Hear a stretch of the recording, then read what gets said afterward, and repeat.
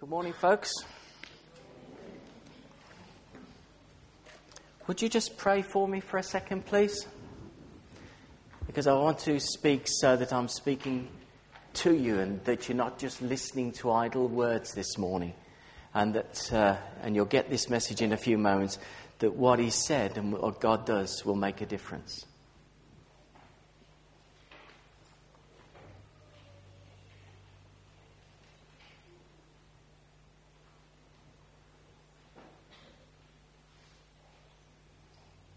Father God, I would pray this morning that people will see Jesus and not me this morning. Amen. We've got a subject here today. We're looking at the life of Matthew. And that's the story of Jesus through the eyes of Matthew. And I want to focus really on a couple of things. And I've put there the word making a difference. I'm conscious that in the early life of Jesus, we don't know very much about him.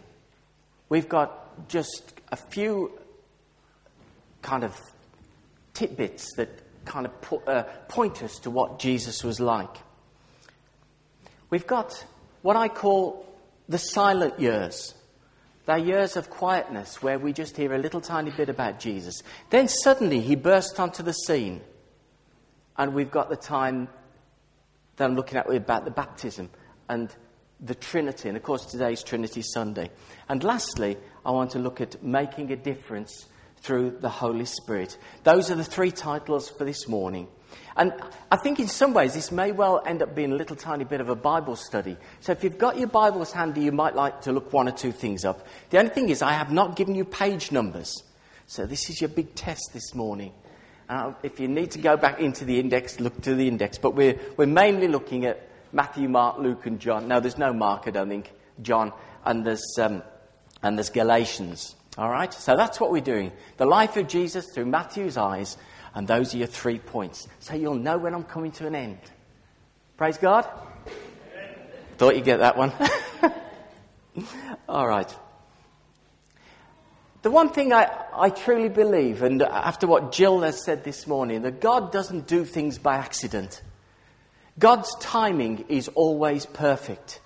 And in Galatians 4, verse 4, and that's an easy one to remember, we read about the time fully coming when Jesus was to come into the world. It wasn't an accident. God chose a specific time, a specific place for a specific event. God is the God of order. He's not a God of chaos. And it's not an accident. It's not an accident that Jesus came just when he did. And it's not an accident that John came along when John did as well. So all of the things that we talk about this morning, just bear in mind that God has said that these things are happening in his order and by his design. Now let's look at a little bit of a chronology of the early years of Jesus. All right? Now you can follow me through on these. First, this is about all we know of Jesus in the first 30 years of his life. Now, you get a load of this because there's not much. This is all we know. First of all, in Luke 1:31, we read, "You will be with child and give birth to a son, and you are to give him the name Jesus." Specific. And that's Luke 1:31. Jesus' birth is foretold. The second one, Jesus born in Bethlehem, and Mary gave birth to a son, and Joseph, and I thought this is quite interesting, and Joseph gave him the name Jesus. I thought that was interesting. You can have a think about that one. The third one, Jesus is circumcised. This was all part of the Jewish laws, the Levitical laws, that every Jewish child needed to be circumcised, and it was a sign of a covenant between the Jewish people and their God. And it was instigated way back many thousands of years ago in the Levitical laws. And Jesus followed the custom and was circumcised. I'm glad that's not a custom nowadays. Matthew 2:11, the visit by the wise men. I think some people think that Jesus was a baby when the wise men turned up to see him. And if you notice in this one, in Matthew 2:11, it talks firstly about a house. So we've moved away from a stable and a manger. And it says at the house they saw the child, not the baby. So we reckon at this point that Jesus may have been, I suppose, about 3-4 years old, something of that nature, maybe a little bit older.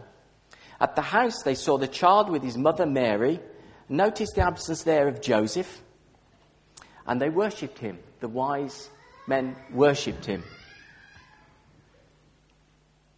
Matthew 2:13 and 14, the family have to flee to Egypt. God said in a dream, leave and go to Egypt because of peril and the fact that the lives of the family were in danger. Then in Matthew 2:19 to 23, we hear that they are brought back to Nazareth. Get up, take the child and his mother and go to the land of Israel. Okay? Luke 2:41. The boy visits Jerusalem. This is a lovely story. For you young parents, read this story. It's a fantastic story about how Jesus, at the age of 12, goes to the temple. When he was 12 years old, they went up to the feast according to the custom. And it's a fantastic story of Jesus disappearing for a while. And in Matthew 13, verse 55 and 56, we read about Jesus' brothers and sisters. So Mary and Joseph obviously had other children. Isn't this the carpenter's son? Isn't his mother's name Mary, and aren't his brothers James, Joseph, Simon and Judas? Aren't all his sisters with us? I wonder what they were like. And finally, we come to Jesus' baptism. And that's it. That's what are called the silent years. From 12 until Jesus came to meet John the Baptist, they're silent. We have no idea what was going on during those years of Jesus' life. I think there's a couple of things we do know. We know that Jesus' ministry began when he was about 30.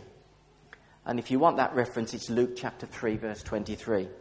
We know that even at 12 years old, that he was aware of having a unique ministry.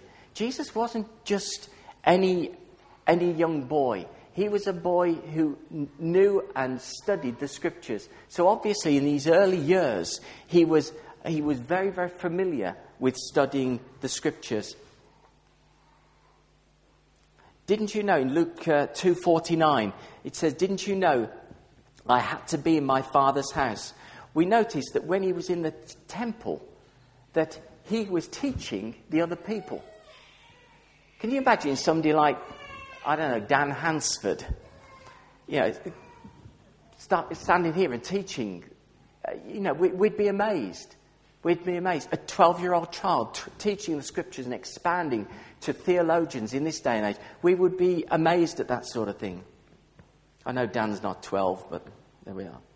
After 3 days, his parents found him in the temple courts amongst all the teachers, listening to them, asking them questions. Everyone was amazed at his understanding, at his answers. And we know that from Matthew 13 that Jesus spent a lot of time at home, probably taking on his father's business of working with wood. Maybe being a carpenter, we're not quite sure. But tradition has it that he was a carpenter. So these were years of preparation. All of this time, waiting for the right moment to begin a public ministry. In Luke 2 verse 40 we read that the child grew in wisdom and stature and knowledge and understanding, and the grace of God was on him. But his parents just didn't understand his mission in life. Yes, Mary had been spoken to by the angel Gabriel, but still I don't think she quite understood what her son was here for, what he was going to do. When his parents saw him in the temple, they were astonished And his mother said to him, "Son, why have you treated us like this? Your father and I have been anxiously searching for you." "Why were you searching for me?" he says. "Didn't you know I had to be in my father's house?" Had a purpose. Had a purpose. But they didn't understand what he was saying to them. Secondly, we move on to Jesus' baptism and the Trinity. Now, it's Trinity Sunday, as John has already said. Isn't that a wonderful picture?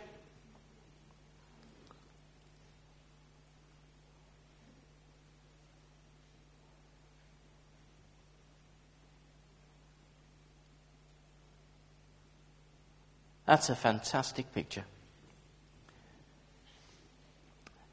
On one day, Jesus left home. That day that every parent dreads when the child, well, some people dread, but the day that the child left home, the man left home. This was no longer just a young lad who'd been in the temple. Jesus was now leaving home. He was 30 years old. He left the place that he'd grown up in, and he came to the Jordan to be baptized by John. And we've already read that passage this morning, Matthew 3. This was the right time, the right place, and Jesus' ministry had begun. Have you ever asked yourself the question, why was Jesus baptized?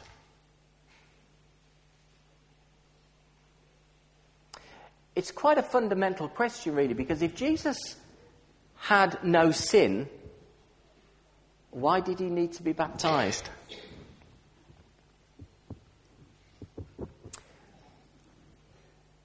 He did it really as a way of showing God's advancing work. And Jesus was baptized because, firstly, he was confessing the sin on behalf of the people, just as had happened in the Old Testament. He was confessing the world's sin at that point. He wasn't confessing his own. Secondly, he was showing support for what John had done. John had come along and had made an amazing difference. There was this strange beast of a man who was roaming the wilderness, and people were fascinated by him, and they followed him. And you only follow people who make differences. You only follow a football team if they're making a difference. Well, sometimes you're loyal to them, but you want them to make a difference. The people followed John. He was a mysterious man. He spoke about repentance. He spoke about preparing the way for the Lord. What Lord? The people were just mystified by him. And Jesus was showing support for what John had done. And thirdly, and this is probably the most important, Jesus was inaugurating his public ministry. This is the first time that Jesus had been seen publicly making himself known to the people. And I think above all, he was identifying with the penitent people. The people that John had been there had repented. John spoke a gospel of repentance.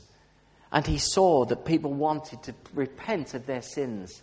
And Jesus was just aligning himself with this. Not with the critical Pharisees who were looking and kind of trying to work out what was really going on.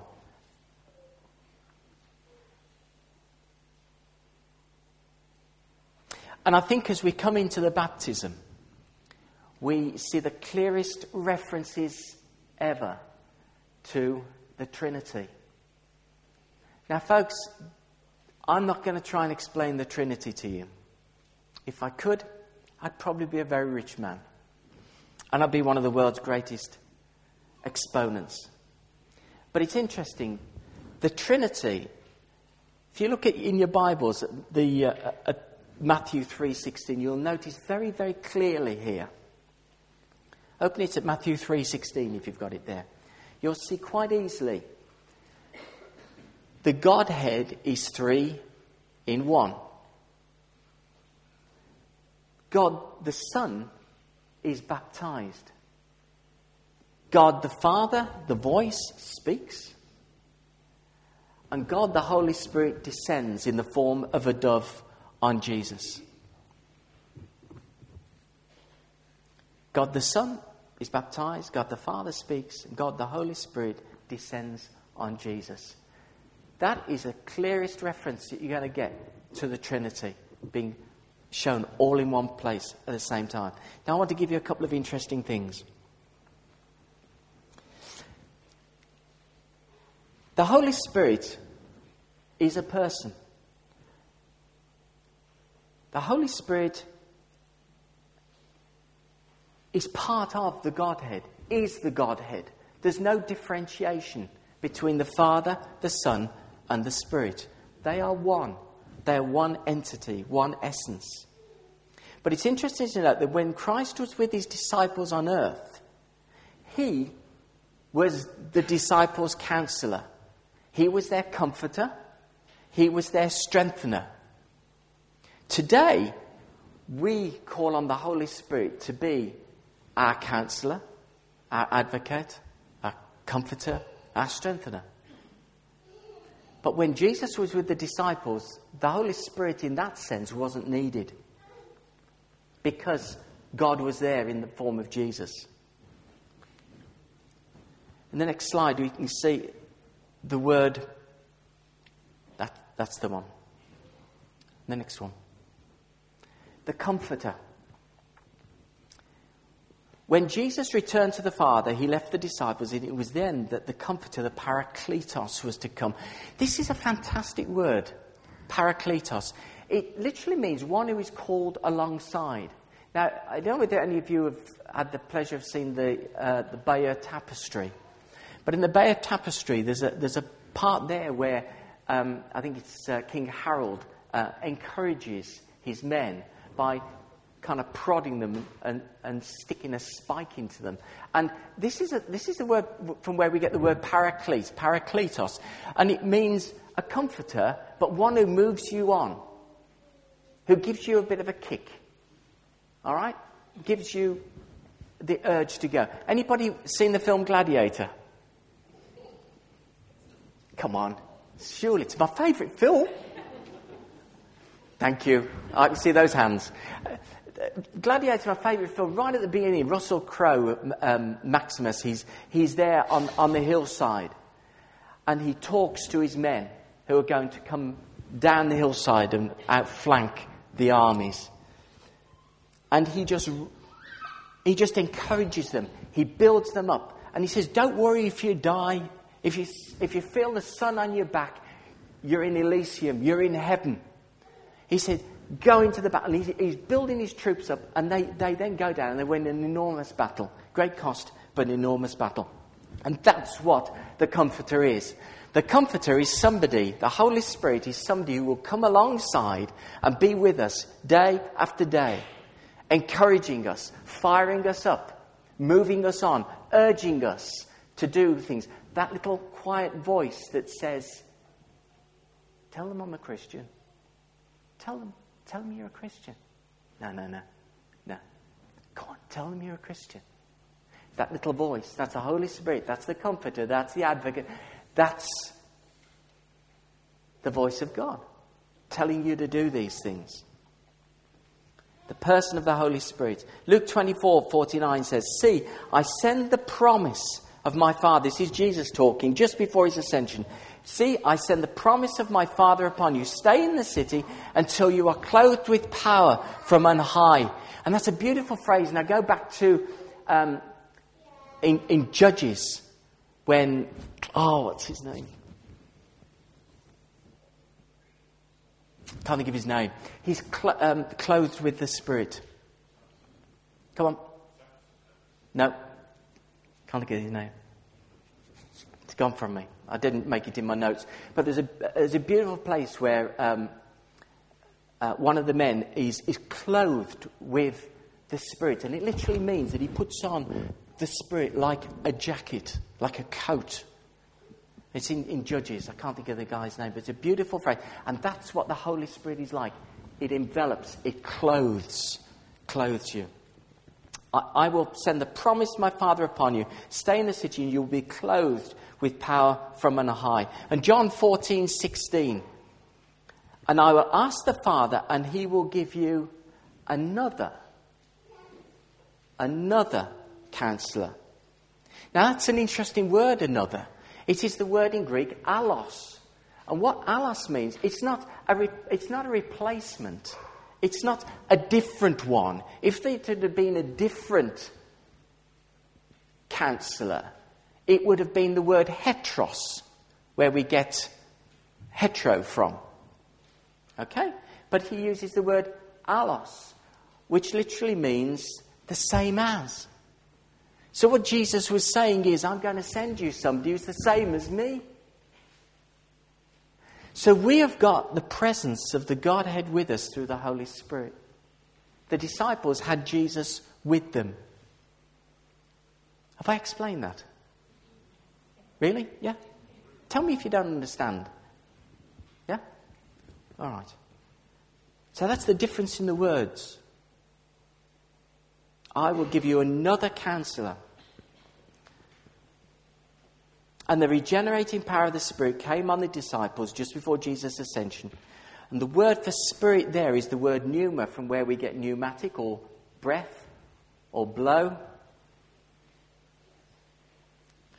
And the Spirit was poured out upon all believers at Pentecost. And that's what the guys and girls were talking about last Sunday, if you were here. Our young people, they were talking about the Holy Spirit being poured out on the day of Pentecost, shortly after Jesus ascended into heaven.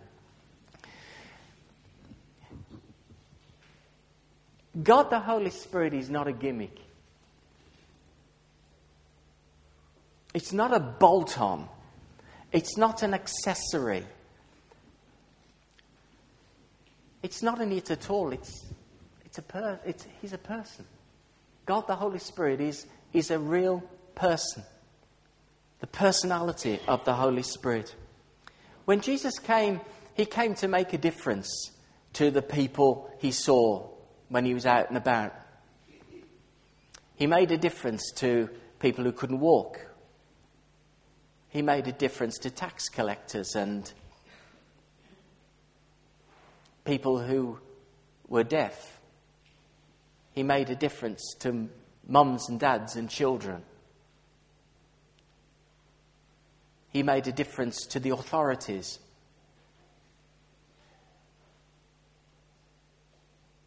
And he's made a difference to me. He's made a difference to me.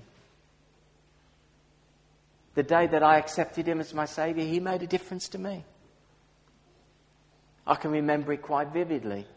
I felt as if just a ton weight had been let off my shoulders when I asked Christ into my life. Christ made a difference to me.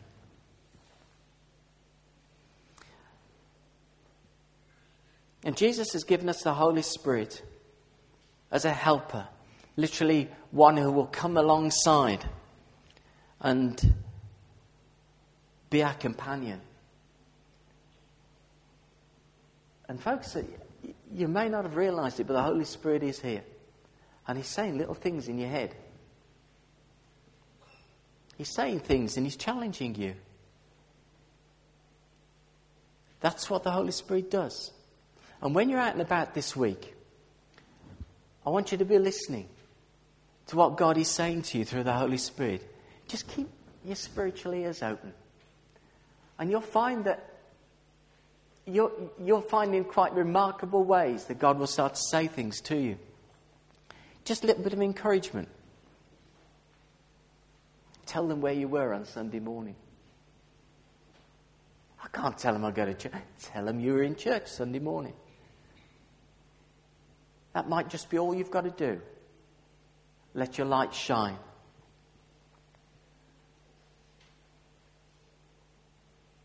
Do you want your life to make a difference? There's a lot of youngsters sitting in this morning, you teenagers, early 20s. You know, you've got so much ahead of you. You've got so much time ahead of you. Do you want to make a difference? Do you really want your life to make a difference? Or you're just going to kind of go along, just go with the flow, Just take it as it comes. Or you're going to be somebody who's going to stand head and shoulders above and lead the way and make a difference to the people that you meet every day. I just feel that I want you to let the Holy Spirit do something new in your life.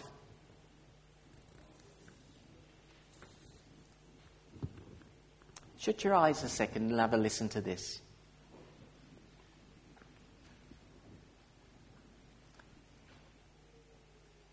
Try and imagine, as you listen to what I'm saying, this scene. A tourist was walking along a remote, beautiful beach one evening whilst holidaying in Mexico. It was a gorgeous, hot evening, and he decided to walk as near to the ocean as possible to keep cool. As he wandered along the shoreline, he saw a lone figure in the distance that turned out to be a young boy from a local village. About 7 years old, he was busy throwing what the man assumed to be stones into the sea. However, the closer he got to the young boy, it became clear that the objects being thrown with such vigour were not stones, but starfish. Looking beyond the boy, he realised that literally thousands of starfish had been washed up on the beach, following the heavy seas earlier in the day. "What are you doing, young man?" he asked once he reached the boy. "I'm saving the starfish that have been washed up after the storm," the boy answered. "But there are thousands of starfish on the beach. What possible difference can you make?" the man responded. The boy bent down, picked up another starfish, and he hurled it into the sea with all his might. And it splashed in the ocean. And he said, "Well, I made a difference to that one." The man and the young boy stood on the beach, throwing starfish.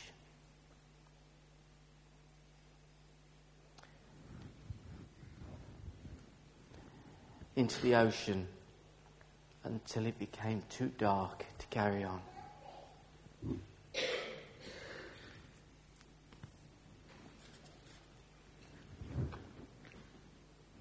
And that's it. That's me done. Now it's over to you and the Holy Spirit. See what God wants to do. He wants to make a difference in you. Another lovely picture of those starfish. Look at that. The Holy Spirit wants to help you worship God in a fresh way. He wants to do something new with us. Our God is not a God of tradition. He's not bound by traditions. He's a free God. The Holy Spirit is here setting you free, not binding you up. He's here to set you free. Do you want to make a difference? You're going to make a difference? Young people, you're going to make a difference? Harry? I know you are. You're going to make a difference.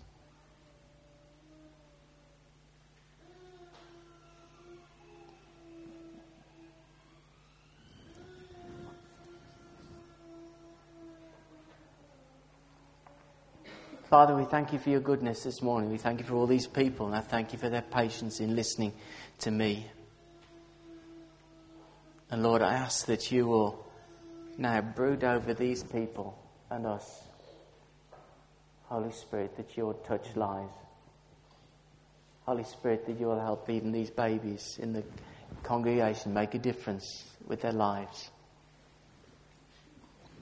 The older folks who may be feeling that they've got nothing to contribute, Lord, I pray that you will help them even in their latter years make a difference.